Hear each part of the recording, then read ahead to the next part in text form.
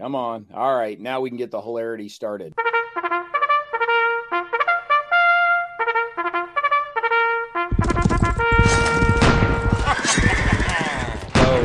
Welcome, folks, to another full house on Mentioned in Dispatches. Mike, we have managed to stay in sequence this far into the season, which I think is probably a new record for us. Season 10, episode 10. Mike, welcome back. Glad to be back. That's the first time ever. Yeah, we've never been in order ever. Yeah. Well, I mean, we had one season where we only made it to 8 episodes, so that wasn't a problem. But other than that hardly counts as a season, though. It's only 8 I know. episodes. We've managed to get something out of order every season up until now, and I probably jinxed it. So Brian is also back. Welcome back, Brian. Thank you for having me. Are we live in the Tiki Bar and Rum Grotto, or are we elsewhere at Castle? Well, as you may know, my game room is right next to the Rum Bar and Tiki Grotto, so close enough. Close enough. Fair enough. All right. And for the first time here on Mentioned in Dispatches, no stranger to the Dragoons, but a fresh face here on the podcast, Mr. David Heath of Lock and Load Publishing. David, how are you? How you doing? Thanks for having me, guys. Dude, it has been way too long since we've had you on any kind of podcast. It's also been way too long since we've sat down and had a beer at a convention sometime. So we're going to have to fix both of those at some point. Yes, we will. We'll start with the podcast since that's what we're already here to do. Earlier in the season, so when we were pitching ideas for topics for this season, Brian brought up the idea of, let's talk about AI. And when I said, well, are you talking tabletop stuff? Are you talking digital stuff? He said, why not both? So we already did a show on digital AI, and now we're circling back around to talk tabletop AI. And so, Mike, you do solo gaming all the time, so you've played around with all sorts of tabletop bots. David, your company publishes a whole bunch of solo stuff, so we figured we'd drag you in here. Plus, you're just a nice dude to talk to. And Brian, you're here because this is all your fault. What are you going to do? Yeah. So with that in mind, Brian, take us through sort of where your thought process was going, assuming there was a thought process. Take us to where it was going and what you had in mind for tabletop AI as you envisioned it. Well, you're giving me way too much credit here. But my thinking was, AI now is, as we talked to in the other episode, is advancing so damn fast. But at the same time, PC games and PC war games haven't really seemed to have kept up. And at the same time, I think we have made some strides as far as board games go, as far as AI goes. But let's be clear about what AI is in a board game at this point. It's usually a flow chart of some type, saying if there's so much of an enemy here, you do this, roll the dice, whatever. It's not technically, I don't know if you would even classify it as an AI, as more of just a process to, play solo. I don't know. What are your thoughts on that? Huh? Yeah, exactly. David, I know he's transferred his board games over to the PC realm. I'm just curious if there's been any carryover from that onto the actual board games themselves, or it's basically just a matter, well, if you want to play solo, go play the PC games. Yeah. No, our goal was, we thought about trying to make something that was purely AI driven or ran strictly by cards or some other method. And the problem is you really have to dumb down the games to some degree to be a truly solo game. And it also depends on the subject matter. Tactical squad game, it's really getting difficult. A playing game or a certain battle or mission, a lot different. So we found that we don't call things AIs anymore. We call them solo assistants. My personal worst thing about AI is I cannot swap sides and play the other side, even if it's, card driven or whatever, because I know what I'm planning on doing and I can't disengage my thought process when I go to the opposite side. So with the solo assistant systems, I like that because I don't know what's going to be activated, how it's going to be activated, or what I'm supposed to attempt to do with that activation in the game. So it makes it playable to me, honestly. I can't play solo otherwise. Yeah, that makes a lot of sense. That's kind of what I've seen with like the Stuka Joe system and so forth.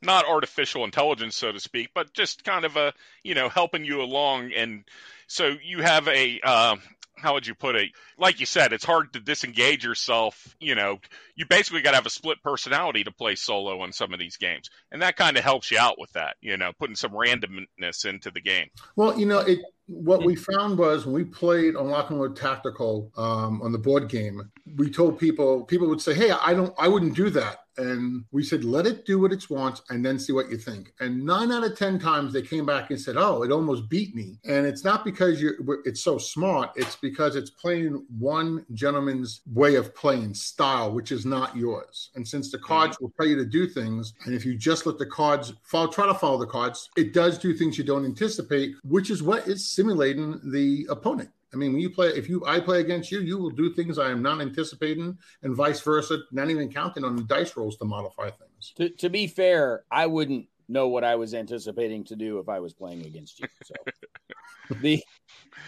Brian, the way you described sort of those very rudimentary flowcharts, which can have some complexity to them, if you've seen sort of the solo bots for the coin games, for instance. Trung, yeah. Those aren't terribly different than very early computer AI that was only capable of so much sort of artificial thought in its process. So, board games have sort of caught up to where computer games were in the mid 80s. But to your point, there is only so much you can program into the cardboard. David, you mentioned that, sort of playing two-handed doesn't always work for you. Mike's made like a whole, extended YouTube show out of this. So Mike, talk to us about playing multi-handed here. Well, and I've heard people say what David has said, that they can't play the other side because they know what they're going to do. But remember that there's many ways of approaching solitaire gaming. And if you're going to sit down with say a Civil War battle, and you're going to play out the battle, and you want to see what the historical outcome would be if, say, the Confederates did X instead of Y. You don't really need to think about trying to beat yourself or doing something that you're going to have to forget about when you play the other hand. You're doing the best you can for both sides, and before you even start gaming, you're going to want to come up with a plan for the Confederates and a plan for the Union and see how it works out. If you get into a situation where maybe you have to make a decision, go to the dice. That's what they're there for. Assign probabilities and roll. If you're trying to compete, what I call competitive gameplay, you want to play someone to win the game, you're going to have a problem. You're not going to be able to do that, right? You don't have an opponent. You have yourself. There's things you can do even then to make it a little bit more approachable, but it depends on what you want to get out of the solitaire game. That makes sense. I can see that. See, I look at that the second you start, when you sit down and play a game, you make a plan up. The second you start playing against a person, that plan will have to be adjusted, maybe from turn 1 or turn 2 or whatever turn on. And that process is where I think I lose it, because I already know what my plan is, or my plans, because considering what side I'm on. Yeah. And even there's things you can do to make that happen with just one player. And I'm going to do some things actually coming up on the channel that kind of shows that. If you look at role-playing games, I mean, there are people playing role-playing games by themselves. They have GMs that are virtual. They're books, basically, and you're rolling on tables. So I think it is possible. I think there's some interesting space there that we just haven't really approached in wargaming. So, Stuka Joe's system obviously is probably the famous one, but the solo assistants that Dave has for a bunch of the different lock and load games do give you that air of unpredictability in the decks that you're flipping your way through. Dave, talk to us a little bit about sort of how that solo assistant was developed and kind of the intent behind what you guys were going for and how close you actually got to the target by the time it was all said and done. Well, we have to give Academy Games the first handoff to that, because it was his solo assistant for Company of Heroes, is it called? Or Conflict of Heroes. Conflict of Heroes, sorry. And somebody tried to use that for lock and load, and it piqued my interest. And what he was trying to do was really turn our game into more of a command point system. And I'm good friends with Uwe, and I said, hey, can we, license this from you and do, convert it? And that's what became LNLT Solo. And we made it very generic, so it would work with any of the old games. And the problem we found was it didn't, it works well, but it lacked a lot. And it also made the play very similar across, I don't care if you're in Libya playing one of our battles or on the Eastern Front. So Sean Drillinger and I sat down and redesigned it really totally differently. And Sean came up with the spreadsheets and the flowcharts. And really what it comes down to is the flowcharts are there for the person who really doesn't understand or know what they should do next. You don't need the flowcharts at this point. So it'll say, what happens if you see a tank in a squad and which one's closer? If this one's closer, then do this. And it's basically a flowchart. The cards, those got really redeveloped. And that was from taking all the complaints and comments and ideas that people have given us on the cards. So I would say the development of in Heroes of the Bitter Harvest, we basically stopped using the LNLT solo. And we made the cards and the solo and everything else built into that game. So the events that come in that game can be adjusted directly to the solo. We did things like it was set that once a deck was done or one of the cards told you to shuffle, you would reshuffle. But you always had the same amount of chance of reshuffling. We changed it so we can tell you in the scenario, hey, you only get one reshuffle card. So unless the deck runs out, there's no chances of reshuffling. Or we can say stick 6 reshuffle cards in there. So now they're separate cards and it will reshuffle a lot more, giving cards you may have played much faster chance to get back in the game. And then we also added 1-star and 2-star cards so you can make it more defensive or more offensive based on what side the AI is playing with the cards. So I would say, at this stage, I'm pretty happy with it. We added events, blank event cards. So people who wanted to make their own scenarios could write them into a scenario design, but used a card with the system. That's pretty cool. Yeah. So, David, I have a question for you then. You mentioned the cards that had stars, whether they were assaulting, I guess, or defending. What would happen in the example that you asked me if, say, that the situation started to change from the AI opponent being on the defense, maybe going on the offense? Do you actually change out the cards during the game, or does he stay on the defense? Well, being that the scenarios are co-designed, or designed ahead of time, Devin, using Lock on the Tactical, what we would do is there's 2 sets of cards. They're generic cards. We'll call them generic cards that are in every deck, no matter what. And then there's red and blue cards. The red cards, I believe, are offensive, and the blue cards are defensive. And there's gold stars and silver stars, and the gold being more intense depending upon what deck you use. So you always have offensive and defensive capabilities in both decks. It just will change how offensive you're going to be or defensive. And sometimes the scenario will tell you to use both, offensive decks, or use one, or may even tell you to use all 4 decks and mix them in there. It depends on what he's trying to achieve with the scenario. So we don't change it out during the game, but we do have you pre-build the deck before you start. Okay. Dave, just as we are recording this, Bitter Harvest is not yet back from the printer, correct? Oh, no, it's on the dock now in LA. I know it may even be on a truck heading to me because no one tells me anything until it gets to the door. So okay, so it's being printed. It's in transit. It's in transit, yeah. Okay. Actually, the late pledges close tomorrow. Well, by the time people are hearing this, it'll be too late. So, okay. So tough. That's what you get for sitting on this for a year, because you've been soliciting this one for a while. So, and so Heroes of the Bitter Harvest includes the solo assistant in the box. Yeah, it's what we're going to be doing going forward is the game will have every one of our games, if it has a tactical or a solo system to it, it's included in the box. The battle generators are included in the box, which can be used with the solo cards. The solo cards do provide solo events that you can just randomly pick or choose to play, so you can still get that. And it also has what is currently called RPG, but I think we're going to change it to career. So you can actually play a counter in the game as a leader and track your battles and how many points you get and change your stats on your particular leader. So that's pretty cool. That's really cool. Yeah, that is pretty neat. Now, go ahead. I'm sorry. So that will be with every game that we do now. What we're trying to do is you buy a box and you don't have to go crazy looking for anything else. Everything is there and you're good to go. There's no expansions to the expansion with the expansion that you need from another game to use, huh? No, but no Monsters editions either.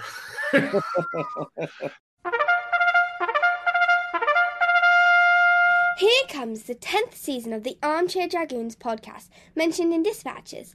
Let's thank all of our Patreon supporters who pledged at the top level. A huge thank you to Staggerwing, Martok, Patrick Garrity, Fred and his dog, Mike Quigley, Joseph Knorr, Treb Corey, Robert, Patrick Mullen, Kevin Bertram, Chet Bell, and Hellcat6 for their support of the Armchair Dragoons and helping us to bring you the best strategy gaming content on the web. You too can sign up as a Patreon supporter at patreon.com/armchairdragoons. Now, let me ask, a big shift in just tabletop gaming in general is having your games to be app-driven. Some are entirely app-driven. You know, you have to have that app in order to play the game. Have you considered developing an app instead of, you know, for somebody, I don't know, you're providing the cards. I'm sure, you know, based on that, it wouldn't be too hard to develop an app. Of course, I'm talking out my ass here. It might be very difficult, but, you know, it doesn't sound like it would be all that difficult to, you know, transfer this over to an app. Dave's thinking, I spent all those years trying to get out of the video game business. You're dragging me back in. Well, like I said, I have always enjoyed the computer game. I actually enjoyed computer games more than board games. Don't let anyone hear that, but he says on a podcast. Yeah, but we are. Here's the whole thing. We wanted the board gamer to have everything he needed in the box. We have and we are looking at putting the solo assistant for like Heroes of the Bitter Harvest or something into an app. Okay, I don't think it gives the board gamer a lot of woohoo because you got everything you need in the cards, and I think in a way it slows down the gameplay because you can just flip a card where you have to hit the app, and the app's going to have to ask you something to get you to go forward. You know, so yeah. The thing we wanted to do with the app a little bit is add the dice roll into the app. Okay. And have it keep a lot of statistics for you in the sense of how many sixes did you roll during the game or 12s or whatever. So you can just see what your overall event was. And also we thought maybe adding some type of background sound effects. I don't know if you guys are familiar with Talonsoft, old computer game company from the late 80s. Oh, yeah, we're that old. We're all that old, Dave. Well, one of the things I used to love about their games is like East Front and all that was they always had that background track of, you know, gunfire in the background far away or artillery barrage going down every now and then. It just helped put you in the game, I think, a little bit better. Yeah. Yeah. We're all, Dave, I'm 50 and I'm the youngest guy on this call. We're all of that age. So, Dave, I guess another question for you, and we talked about this on our solo podcast not too long ago. So it sounds like with the games that you are putting out there that will have this solitaire component added with the box, you can play any scenario in the box, right? You can play anything that's in the box. There's no need to have a special scenario just for solitaire players. Correct. Yeah. See, I think that's awesome. That's the way I think. I'm sorry, go on. No, go ahead. I was going to say every scenario in this game and the games going forward have a complete solitaire setup in each scenario. So when you get a scenario, you get the regular scenarios playing normally, and then we put a little counter that's just inverted, basically. So you can only see like a black and white silhouette, and that tells you these are solo setups. And one of the things that we did with this game was we have designed a setup procedure that's, I'm not going to say random because it's really not totally random, but you're not guaranteed where the units are going to start in general. Right. So you can actually play the same scenario multiple times solo and get totally different setups. And some of the players have liked it so much, they actually used the same system to set up their pieces because the argument has been made that, well, you never know when the battle directly is always going to start. So you may not be in perfect position. If you set up the units yourself, you always get them where you want it. But what if the guy was in a different hex and now he's out of line of sight? Or he's in the foxhole when he could have been in the trees or something like that. So they like that because now it takes the challenge even more so on the setup, which is not totally in their control, and then they have to fight. Yeah, that's interesting because you're playing multiplayer, right? You have two people there, and you get to know your opponent, and he's going to start doing the same thing over and over. But if he uses what you're talking about, there's some randomization there that helps make even face-to-face play different. So that's really cool. To ask a follow-up clarifying question to where Mike was going, you're talking about solo out of the box with the different scenarios. I'm going to assume that because of the way the solo assistant works, that you could play either side solo. So in an East Front game, you could play the Germans or the Russians as the solo player in the exact same scenario. Every scenario in this, I'm not going to guarantee that every game that will be right, but right now, every scenario can be, and that's even with the old system. Every scenario can be played on either side. Yeah. So for context, both for Dave and for anybody else that didn't hear the earlier podcast with Wayne and Mike, when we were talking about the different solo games, one of the key components to that was a sore spot for the folks talking about solo gaming is that there are publishers that will advertise a game as being, 1 or 2 players. Hey, it's solo friendly, but then you get it and you open it up and there's one solo scenario in there, or the solo rules are basically the Germans defend, the Russians attack, do your best. And that's not really the level of solo support that folks are really looking for in those kinds of games.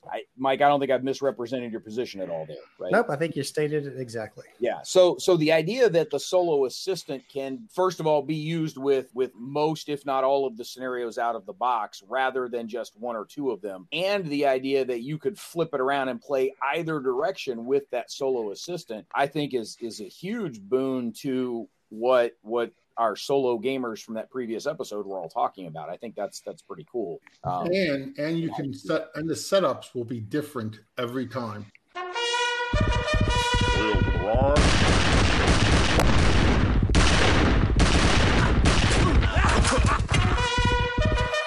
One of the things that I always thought was interesting in the tabletop AI space, so first of all, the coin series games, Labyrinth had the tabletop, had the solo assistant to it, but you can only play one of the sides with it, whereas the coin games, you have the solo bot that you could apply for any one of the different factions for most of those games because they're 4-player games. The great thing about that is if you only got 3 people there, you can still play the 4-player game because you guys just collectively run the solo bot. There are 2 things that I always thought were kind of interesting about the tabletop AI that's built into those GMT particular games. One, this is a trick I learned from James Sterrett.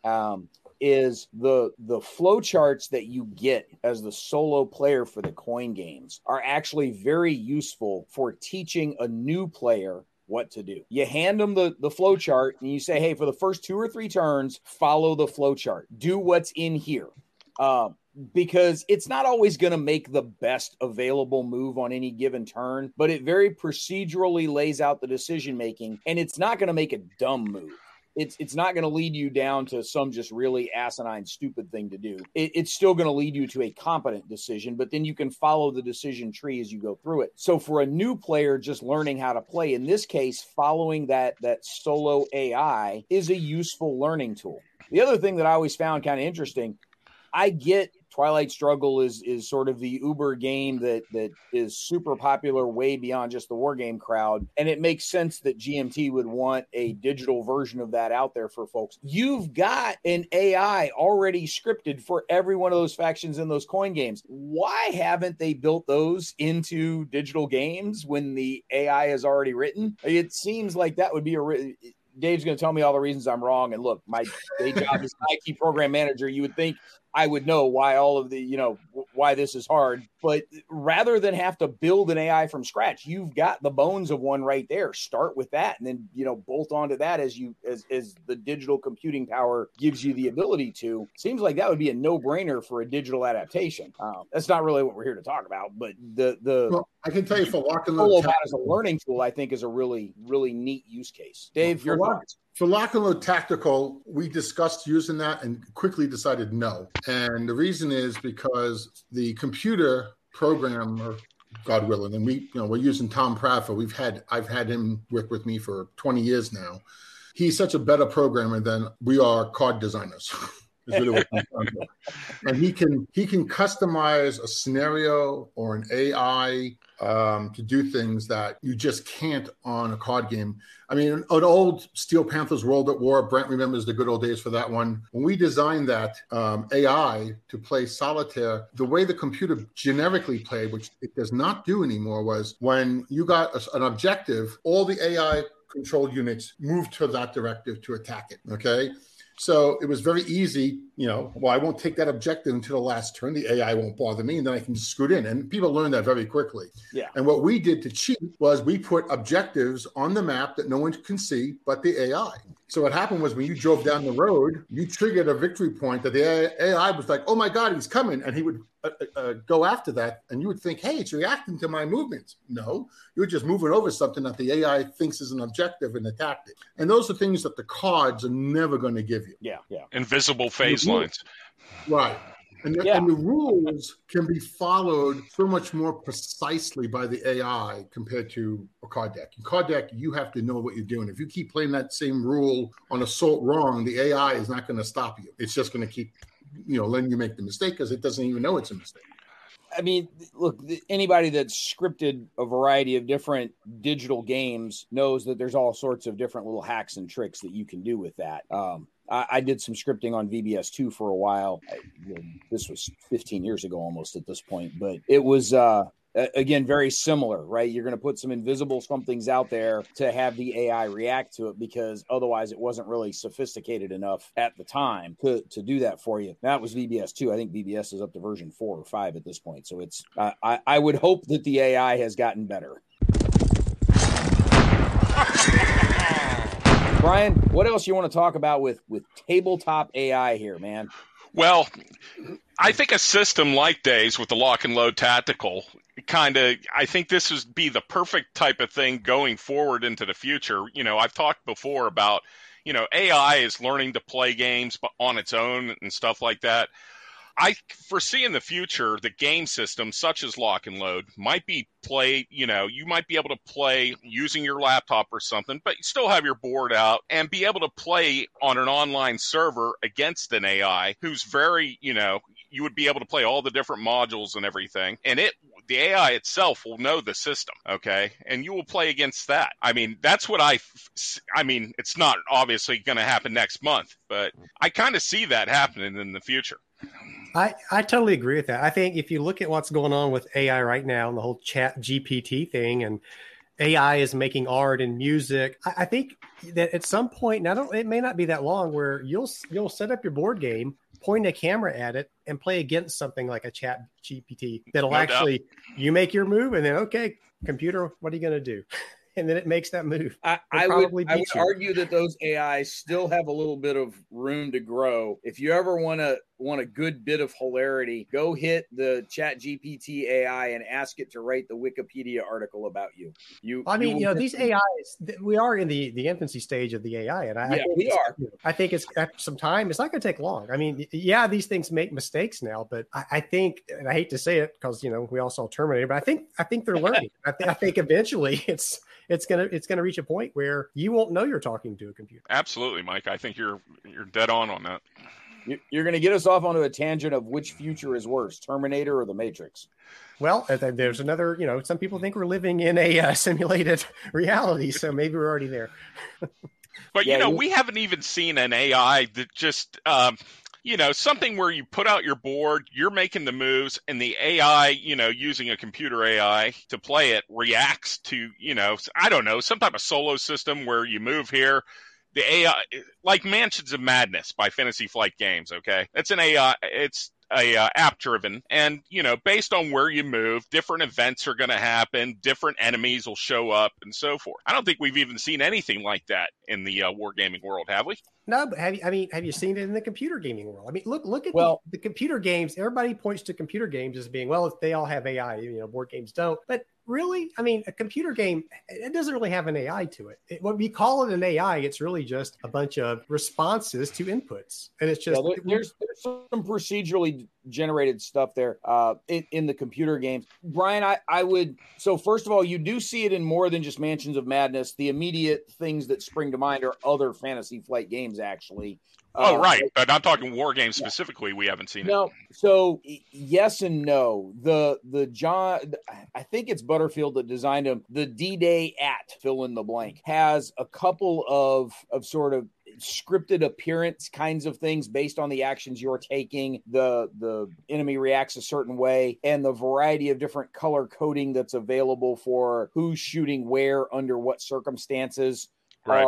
Are all available there. So there is some of that built into games like that. The Valiant Defense series from David Thompson, Friend of the Dragoons, does some variable appearances based on some, some actions that you've taken turn to turn. The States of Siege series also, depending on actions you've taken, will trigger different events. As look, the States of Siege games are essentially tower defense with a little more variability in them, in some special events, but they do alter their behavior closing in on you depending on what's happened from turn to turn. Some of them are better than others. The Alamo, there's only so many different variations on a theme you can put on human wave attacks on the Alamo, right? There's just not much you can do with that. But like Empires in America, the British do behave differently depending on what the French did in the previous turn. There is some variation in what they do. I've not played Ottoman Sunset or Habsburg Eclipse, but I've been told that those both behave similarly as well. So there is some difference there. Dave, we talked some about the solo assistance that you've got for the lock and load tactical stuff. The solo assistant has been applied to some of the other games you guys have as well, right? You've sent the solo assistant out with World of War 85. There's a solo assistant for that. Yeah, it's a lot easier with World of War 85, Nations at War, because it's not tactical. Yeah. Smaller the scale, the worse the AI, or the more, let's shouldn't say the worse, the more complicated the AI has to become, because it's just so much to do. Plus, World at War and Nations at War, they're activation based. Exactly. So it makes it easier too. And those, again, they were generic and they were made to be able to be played with the older games. The new Blood and Fury game that's in production now, that one has its own AI with special things like one to load and unload units. You know, we've never had that in our games before. I can't say other games, but our games. Yeah. So, and I'll tell you this too, we did something, we started making what we call companion books. And the companion books are every single scenario, every single player aid card, and anything you might need to play online with Vassal or Tabletop Simulator. So you literally can go on Tabletop Simulator right now, if you had the companion book, not own the game anymore, and play Solitaire, the board game, with the cards with Tabletop Simulator or Vassal. And so it's a way to keep the publishers, as far as I'm concerned, still getting some revenue in for the designer. But at the same time, we got told, there's two major complaints we got from people as the pandemic was breaking out. I can't own all these games. My wife won't let me leave it on the dining room table for the next 6 weeks. Stuff like that. So when we moved it over to the Tabletop Simulator stuff, the problem was, well, now I got to buy the board game, and I'm stuck playing this board game, or having this board game for nothing else than the rule books and the scenarios, or the tables in the scenario. So that's why we made the companion book. And it comes in the game. So if you buy the board game, you'll have it anyway. But if you just wanted to buy the companion books, you can still play Solitaire, play in Tabletop on these different online systems. I think you just got Mike all excited. So, Dave, I like that whole idea, because especially I wish more publishers would do that, especially for some of the monster games that they put out, that I got a big gaming table. I can't fit these monster games on my table. But at the same time, I don't want to buy the entire monster game, just for the rule book so I can play it on Vassal or Tabletop Simulator. Right. Yeah. So our rule books are always free. We let you download our rule books for free. You can buy even a printed copy for free. So technically speaking, you can buy what we call the core rules, and then you can buy the companion book to the game you want, and you have everything you need to play it online. Dave, I wanted to ask, some of the other solo stuff you guys do are not solo assistants for multiplayer games. You guys have a couple of dedicated solo games. Space Infantry is one that immediately springs to mind.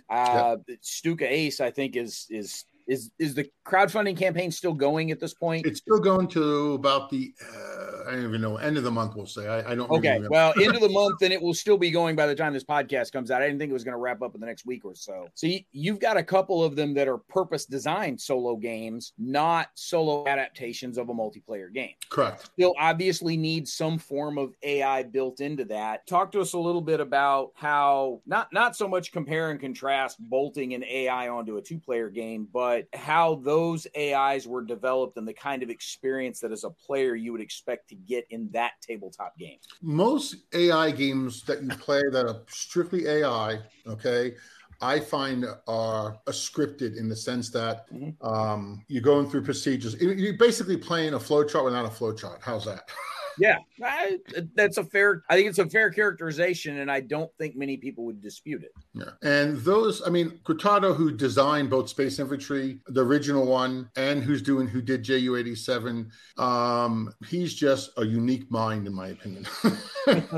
he has the ability to really, I mean, the Stuka game really caught Devin and I by surprise when he brought it to us, and he was always open to ideas and addressing certain things. I also think a lot of it has to do with what are you trying to achieve in it. And JU-87, initially it was just a Stuka, Poland, and you went through the missions, and then we added the Spanish campaign, and then we even added a campaign in China. And historically, they gave him one plane to try out. The Japanese didn't like it, and he ended up making the vow. But we said, well, let's pretend a German squadron goes there and they're flying for the Japanese against the Chinese, just, to give it different theater, different weather, different bases. But the sequence of what you're doing and how you're doing it, it's got to be the same. And I don't think it's any different in a Dan Versing game or, as a playing game or or any of the other ones. The big thing I heard about, there's two types of AI games. Some are tons of dice. You get to make no decisions. Our Wing and a Prayer kind of falls a little bit in that category. There's very few decisions you make. What is it? B-17? I can't think of any. The Queen of the Skies. Queen of the Skies, the Hunter games. You're not really making decisions. You're basically playing a narrative. Yeah. So it's like so some people hate that. Dice chucker for the Choose Your Own Adventure book. Right. Yeah. So and some people want that. Some people want give me a variable story, but I'm more interested in the story than I am in necessarily trying to sort of fight something. Tell me a good story and have the story change each time you tell it to me. Right. So what we did was Space Infantry Resurgence had just, it's been out now for a while. We had a reviewer basically called me and says, this is horrible. Now, the game did well. It won awards, and he told me why. And so we sat down and we said, well, can we tell you? Because it wasn't telling the story. There was no purpose in why you were making some of these decisions. To us, it was great because you were making some decisions and not just battling through. Sometimes you made bad decisions and space aliens killed you. Other times you made decisions and based on what random alien may attack you or what path you took. See, to me, it's all about your choice. If I have to play the game once and it's really the same way each time, I kind of feel like we failed or it failed or however you want to something went wrong. That. But now what we're trying to do is give you randomization and then throw the story in. And to go back to the earlier question about an app, we are really looking into, we've got some voice actors, music, sound effects. So as you do each step, so take Space Infantry, you go from square A to square B based on maybe go square C. So if you have two different options, when you pick one, it will kind of do what an app does. It'll play music, it will tell you what's happening, and then give you results based on what you've done and what you have. What I think is really great? I did not care for U-Boat as an app. Like I felt like I was managing my kids trying to clean the house. Okay. But if you look at Return to Dark Tower, if you remember that from being a kid, I had it. Mine's in the garage, by the way. That is that app. I don't like fantasy games for the most part, but I love that game. And it's quick, it's easy. The app only gets involved when it has to, but it's always playing music or some background stuff. Or you hear something laugh evil in the background.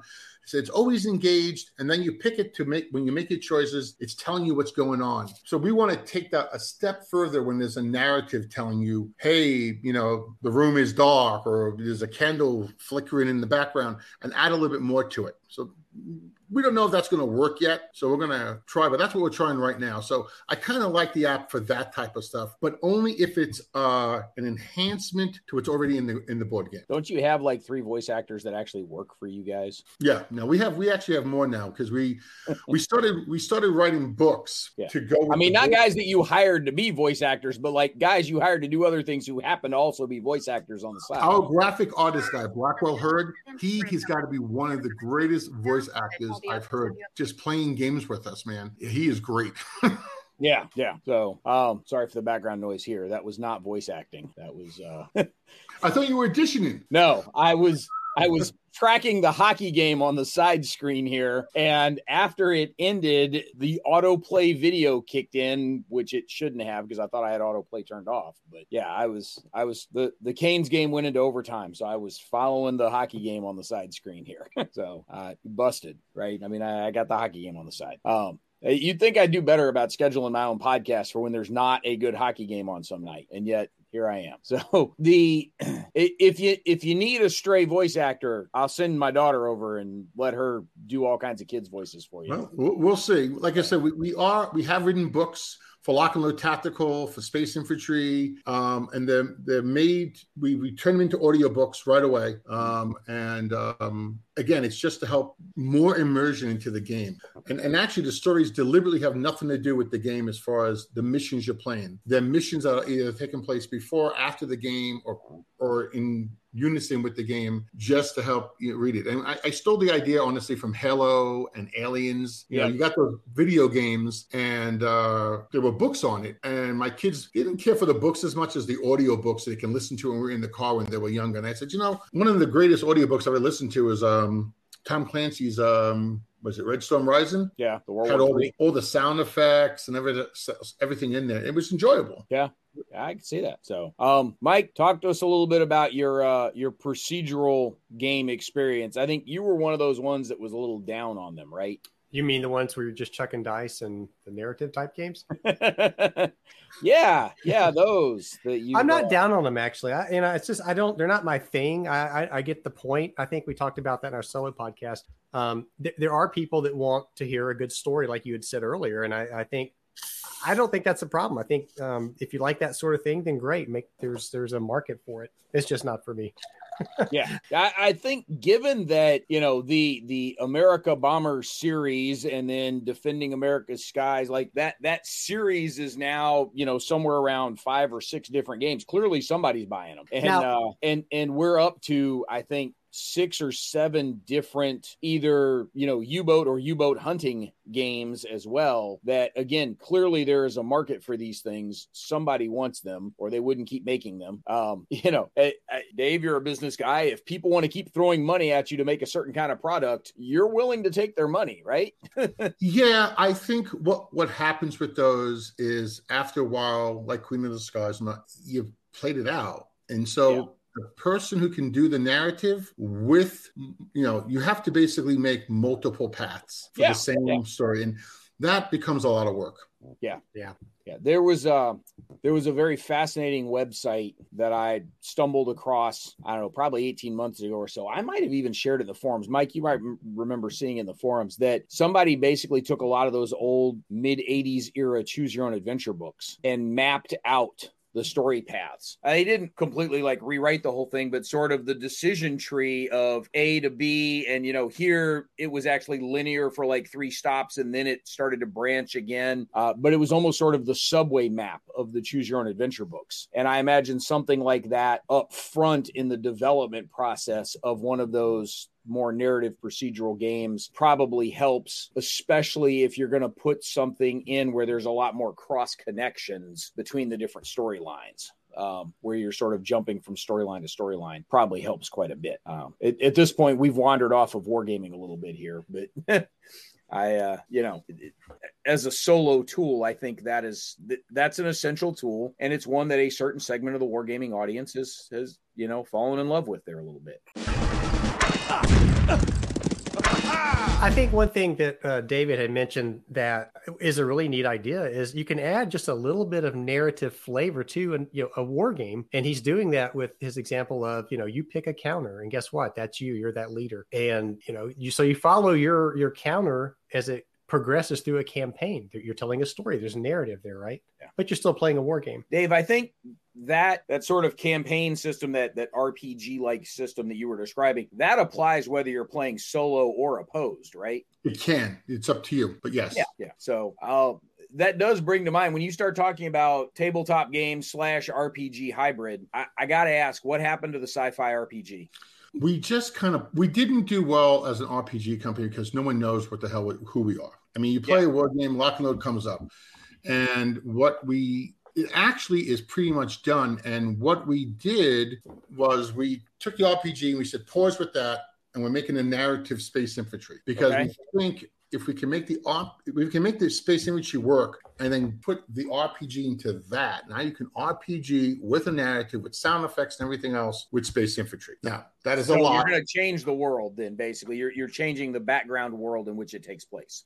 That's what we're looking at doing. We have one mission done, and now the guy who actually complained about the game, he's testing it and to see if we hit it right. And if we hit it right, then we're going to try a few more, add audio, add music, add sound effects, and see how immersive it is. I still have it. It is a great game. It really is. The game's Falling Stars, just so folks know.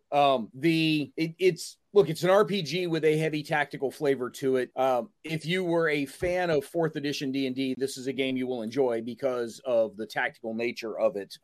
But I will tell you, the first 10 pages of the book with the background world in there's 38 plot hooks. Yeah.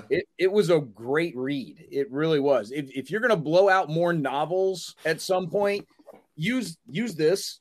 Use Falling Stars, add some more novels. Those would be great. And the merge is Space Infantry and Falling Stars, basically. Yeah.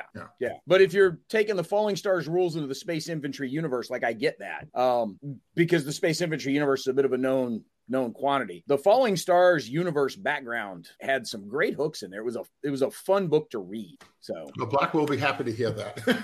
Well, tell him because I will tell him. I would definitely tell him. He deserves it. It was a great book to read. Of course, remember that Brant owns about 10,000 RPG books because he just loves to read them. So keep that in mind too, dude.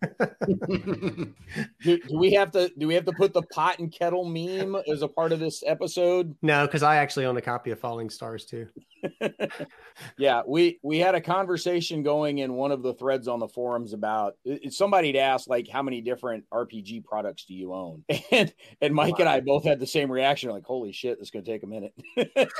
and be very, very embarrassing. Yeah. So I started a list of just core rule sets that I have physical copies of, and I hit the character count on the post. I had to split it into multiple posts. Wow. Now, again, that's just core rule sets and physical copies. That doesn't include PDFs, and that doesn't include all the other crap that you get with a role-playing game. I really enjoy the core rule books. I enjoy reading them. I enjoy seeing how people approach different kinds of systems and the mechanics, but I also very much enjoy the different ways in which people explain their rules and mechanics and how to play the games. I have a lot of different starter sets for RPGs. Not that I'm going to play a ton of them, but I really like reading the different ways in which people try to engage a new player. Just here's a new box, open it up and figure out how to play, and the different ways that they bring people on into those games. I get a real kick out of reading a lot of those. I'm not going to play any extended RuneQuest, campaign ever in my life, but I've got the new RuneQuest starter set because I really wanted to see how they kind of onboard the new players there. And it's interesting to me to read those. So I have a whole lot of those. So yeah, Falling Stars ain't leaving my bookshelf, right? It's staying there right up next to, all the others. I Pendragon and Sovereign Stone and, Spycraft and whatever else is on that shelf with it. I'm hanging on to all of them. I enjoy reading those things. So if we start talking PDFs, Mike is going to have me beat. Yeah, and I don't think it's particularly close. And the next test I want to run is I want to look at my Steam library count and compare that to my RPG PDF numbers and see what's greater, which of those two is greater. Yeah, I'm not sure I would admit to either of those publicly if I were in your So, Dave, in terms of other solo games, solo systems that are out there, what's one from somebody else that you've enjoyed or had a good experience with? What's one out there that you did like other than Uva's little Athena system that you sort of stole and rewrote for yourself? I don't really play solo that often. I'm blessed by having two sons who play board games with me, and Blackwell and game stores that we can play. So I really don't play solo that often. And if I do, it's 90% on the computer. I would say probably 100% on the computer. Now I'm thinking about it. I mean, I've looked at Hunters, I think it is, the sub one. Mm-hmm. That's one of many sub games out there. I haven't looked deep into it. I'm going to be honest with you. I haven't looked deep into it. It just looks like a lot of work. It looks like I'm taking a college course and I just I'm like, oh man, I can't read anymore. I have to spend the whole day at the computer, working, reading, doing graphics with everybody. I just don't find any fun in that, really. Yeah. So I'm going to say, and that's not to say there's not ones out there that are really interesting or anything else. I would say the one I haven't got in-house yet, but I'm looking forward to is Purple Haze. Okay. Yeah. That kind of looks interesting to me. I'm really interested in seeing what they do. That's for folks that don't know, that's the Vietnam game by I think it's Phalanx that's Yes, it's Phalanx. Yes. I think Phalanx is the one that's distributing it. I'm not sure if they were the original publisher. They might have been, but Phalanx is handling distribution on it. And I think Ares is handling the U.S. based distribution on it. I think that's exactly right. Yeah. But most of the time, I mean, basically, Black One, I have a rule. I buy the game, he has to learn it. So that's basically how we do all of our game buying, you know. So, yeah. But we have expanded a lot of the things I probably would not have played by myself. I got an Aliens game, and I think there's even the Solitaire, but it's all very generic, you know, as far as move left, move right. It's not involved. And I actually thought maybe of trying Queen of the Skies or something like that just to see how well it plays. I haven't played that since high school, and I really can't remember a thing about it. Yeah. Well, the thing with these procedural games that's like B-17 and the Hunters and so forth is you're basically all you're doing. It's basically a press your luck game, okay? Because the only decisions you're really making are, like in the Hunters, do I want to get closer with my submarine? Do I want to back out, you know, just leave and go back to base? That's pretty much what you're doing. Other than that, you're not doing a whole hell of a lot, to be honest with you. And like you said, it is a lot of work, to be honest with you, looking at all these charts and everything, you know, something that might just be easier off with an app. Right, and that's exactly like an app or a computer. And the last time I pressed my luck, I got married, so I don't do that very often anymore. I'm sure your wife appreciates the fact that you don't do it very often. Yeah, she can hear me. She can, huh? Put her on. Let's ask her about what you... Like, come on, honey, come on. No, she's giving me the don't you dare. Fair enough.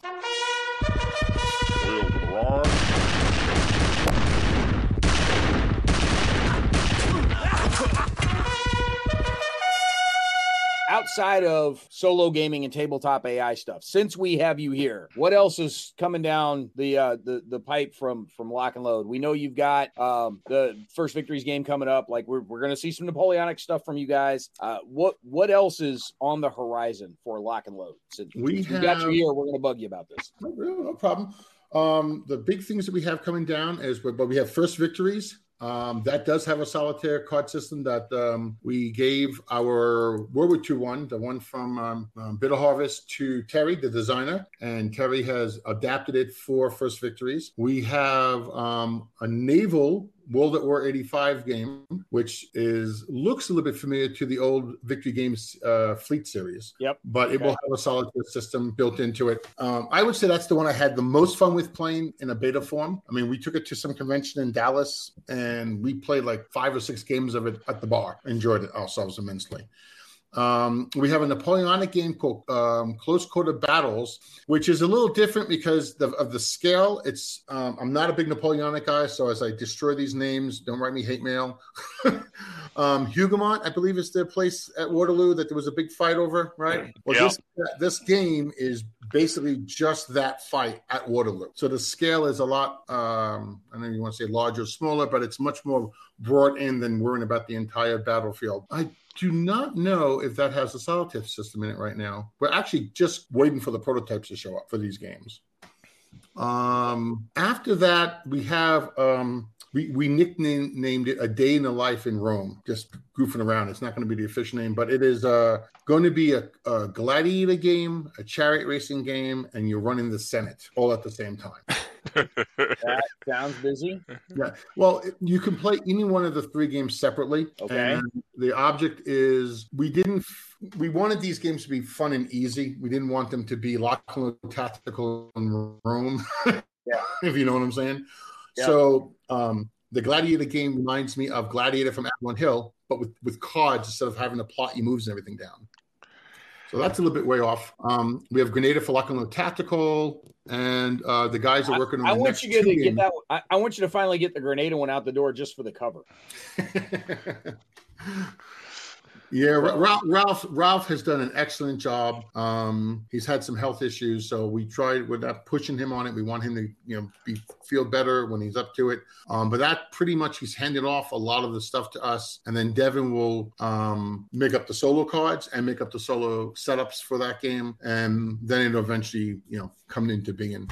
We are working on taking Lock'em Tactical. We're not going to reprint Heroes of Normandy. And what we are going to do is redo the entire Normandy game, with new scenarios. The AI deck will be customized for that. It'll add the Canadians. It's going to add French resistant counters as well as some changes to the system. It'll probably be an 8 or 10 counter sheet set. And the object is to make what we're calling a theater game or a period game for 44 Normandy. But then we can do other things with it, like a Battle of the Bulge module, where the majority of counters are already there, instead of trying to make individual games like that. I don't, if we went to the Eastern Front, I don't see a lot of people really wanting to buy the Hungarians, Romanians, Bulgarian, all those guys in there. But if you make it, 39 to 42, and you add all those armies in there, you add the Poles in there, you add the early Russians, you can be a lot more detailed with the Russian units, a lot more detailed with the German units, the Poles, and I think people will have a lot more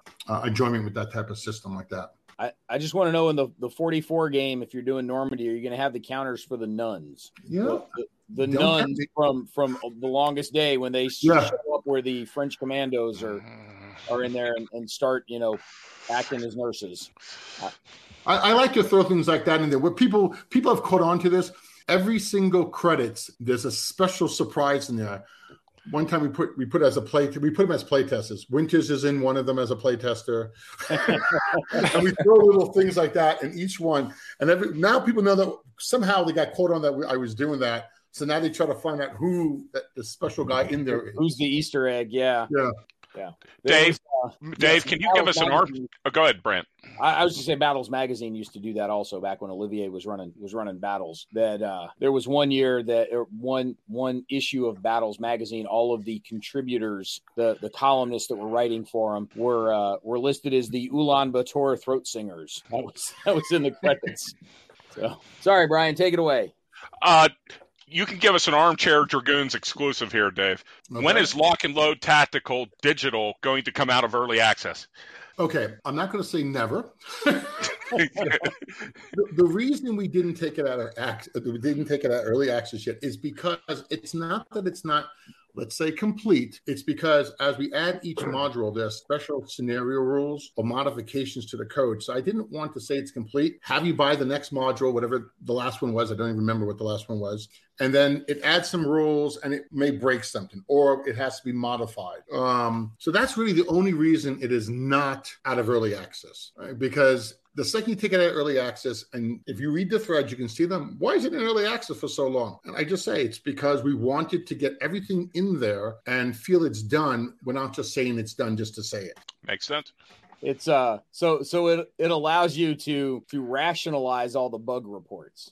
Well, you know what it is. If you look at the Tom probably makes an update. Well, now it's probably twice a week. And as the scenarios are played, someone finds an error. For some reason, on this hex, the tank can't shoot around. Who knows? Something strange.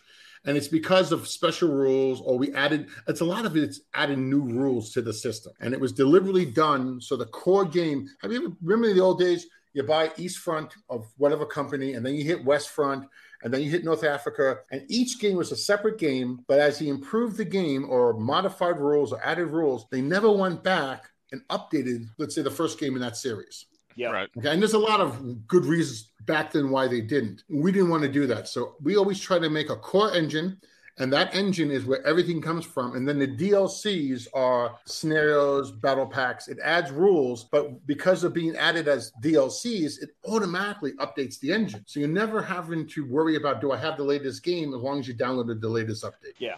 And you're just sticking with a single core engine. You're not going to have like 4 different versions of the core engine out there, right? No, the core engine gets updated as we do this. So whatever the version is, it's one engine for that game. Yeah. I mean, and if any type of rules come up, like we had some rules go from one rulebook version to another, like let's say 5.0 to 5.1, we added special artillery, which people bitched about. And the reason we added it, because we are working, it's not even close, so no one asked, a World War One module. And the object was we didn't have artillery rules that matched the combat in World War One. So we added that in there, but we made it an optional rule. And, you go into the options and you can turn it on or turn it off. And I always like the ability to add more stuff into something, but always give the player the ability to turn it on or off for their own taste. Yeah.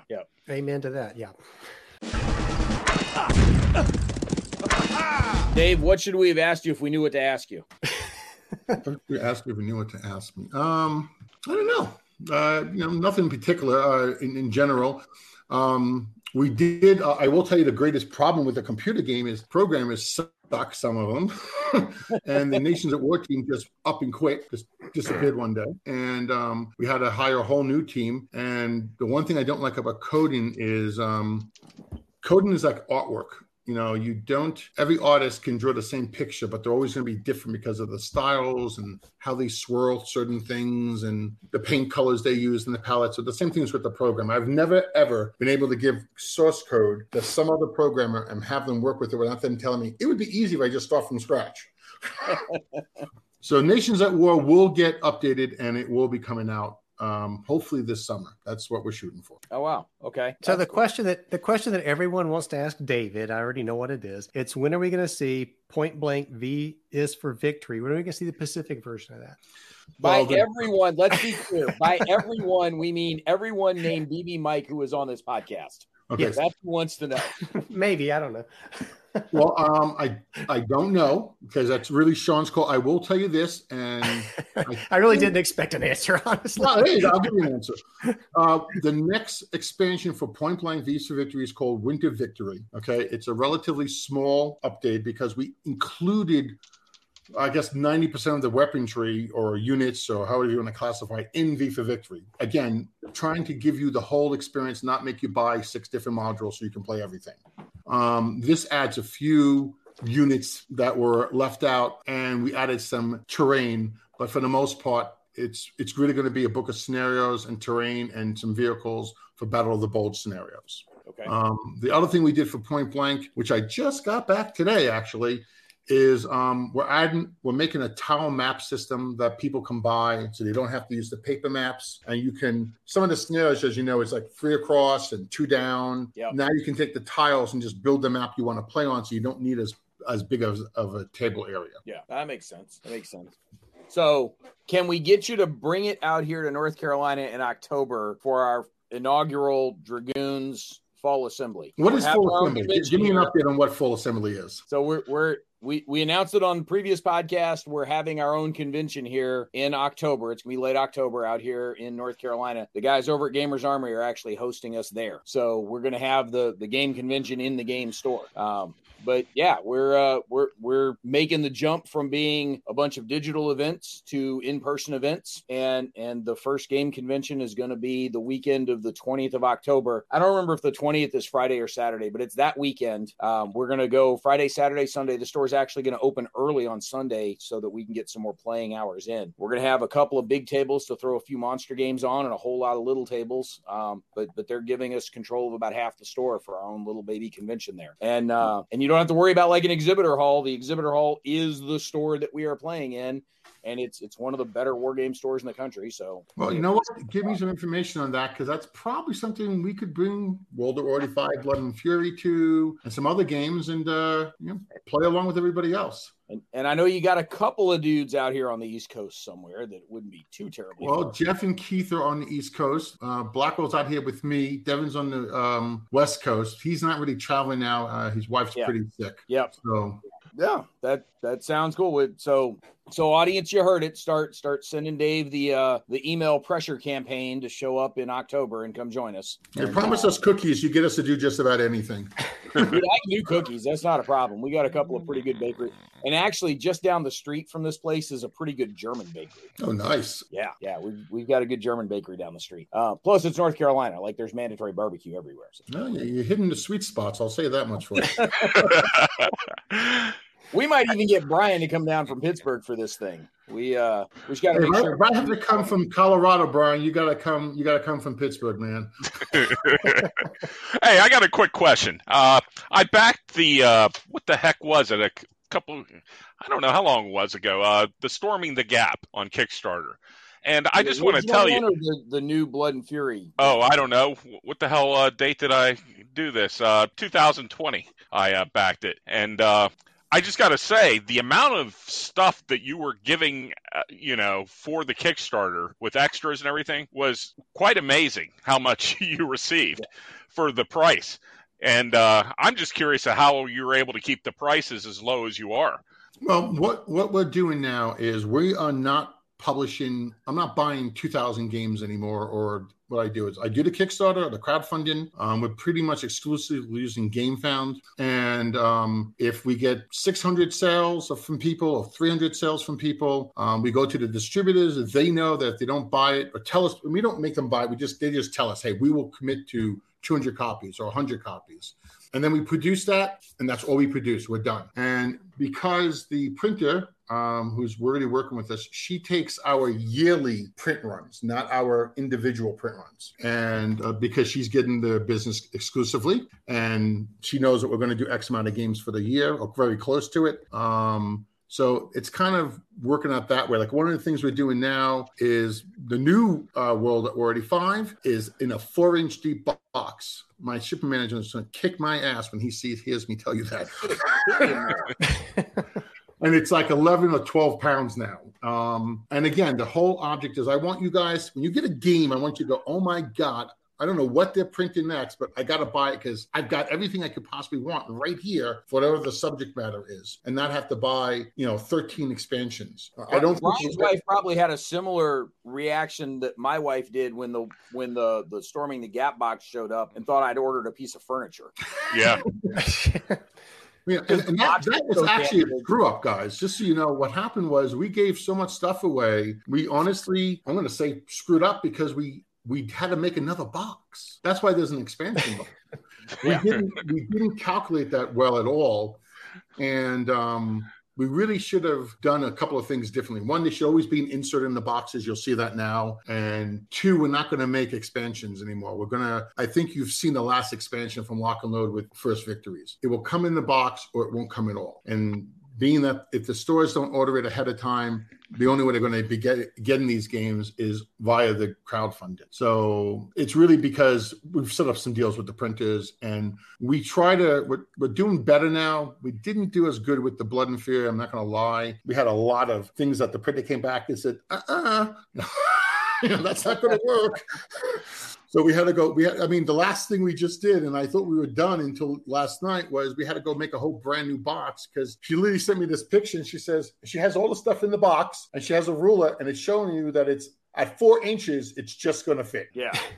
And she saes that's not going to work. And a lot of it is too, like we made these spiral bound books now. My goal is pick the brand that you like the most, be it Ferrari, be it Gucci, be it Apple, whatever you think is a top of the line tier brand. We want to be that for our games. That's why you're probably not going to see any more, non-spiral bound books and stuff like that.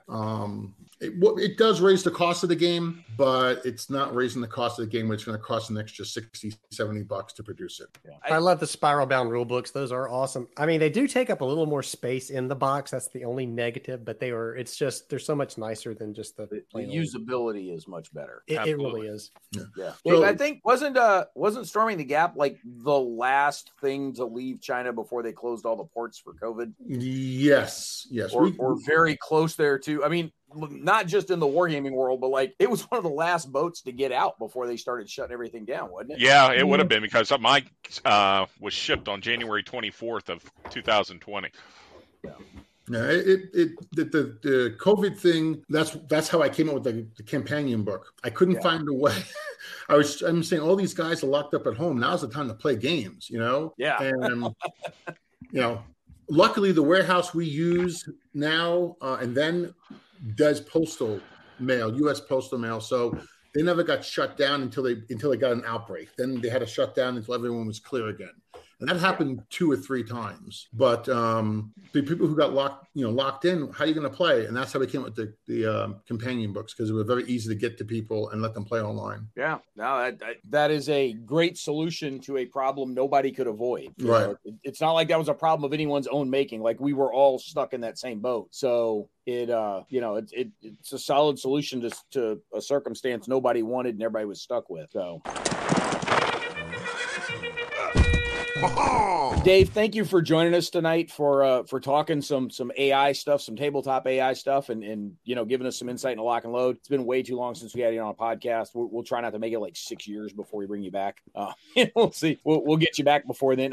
To be fair, Dave has shown up and supported the ACDCs that we've held over the years, and has been a great partner for those things. We just hadn't had him on a podcast. We had him on video instead. So, Brian, thanks for being here and coming up with other wacky ideas for podcast episodes. So that's appreciated. Thank you. And Mike, thank you for slipping back into co-host role. Because finally getting back to it there. Yep.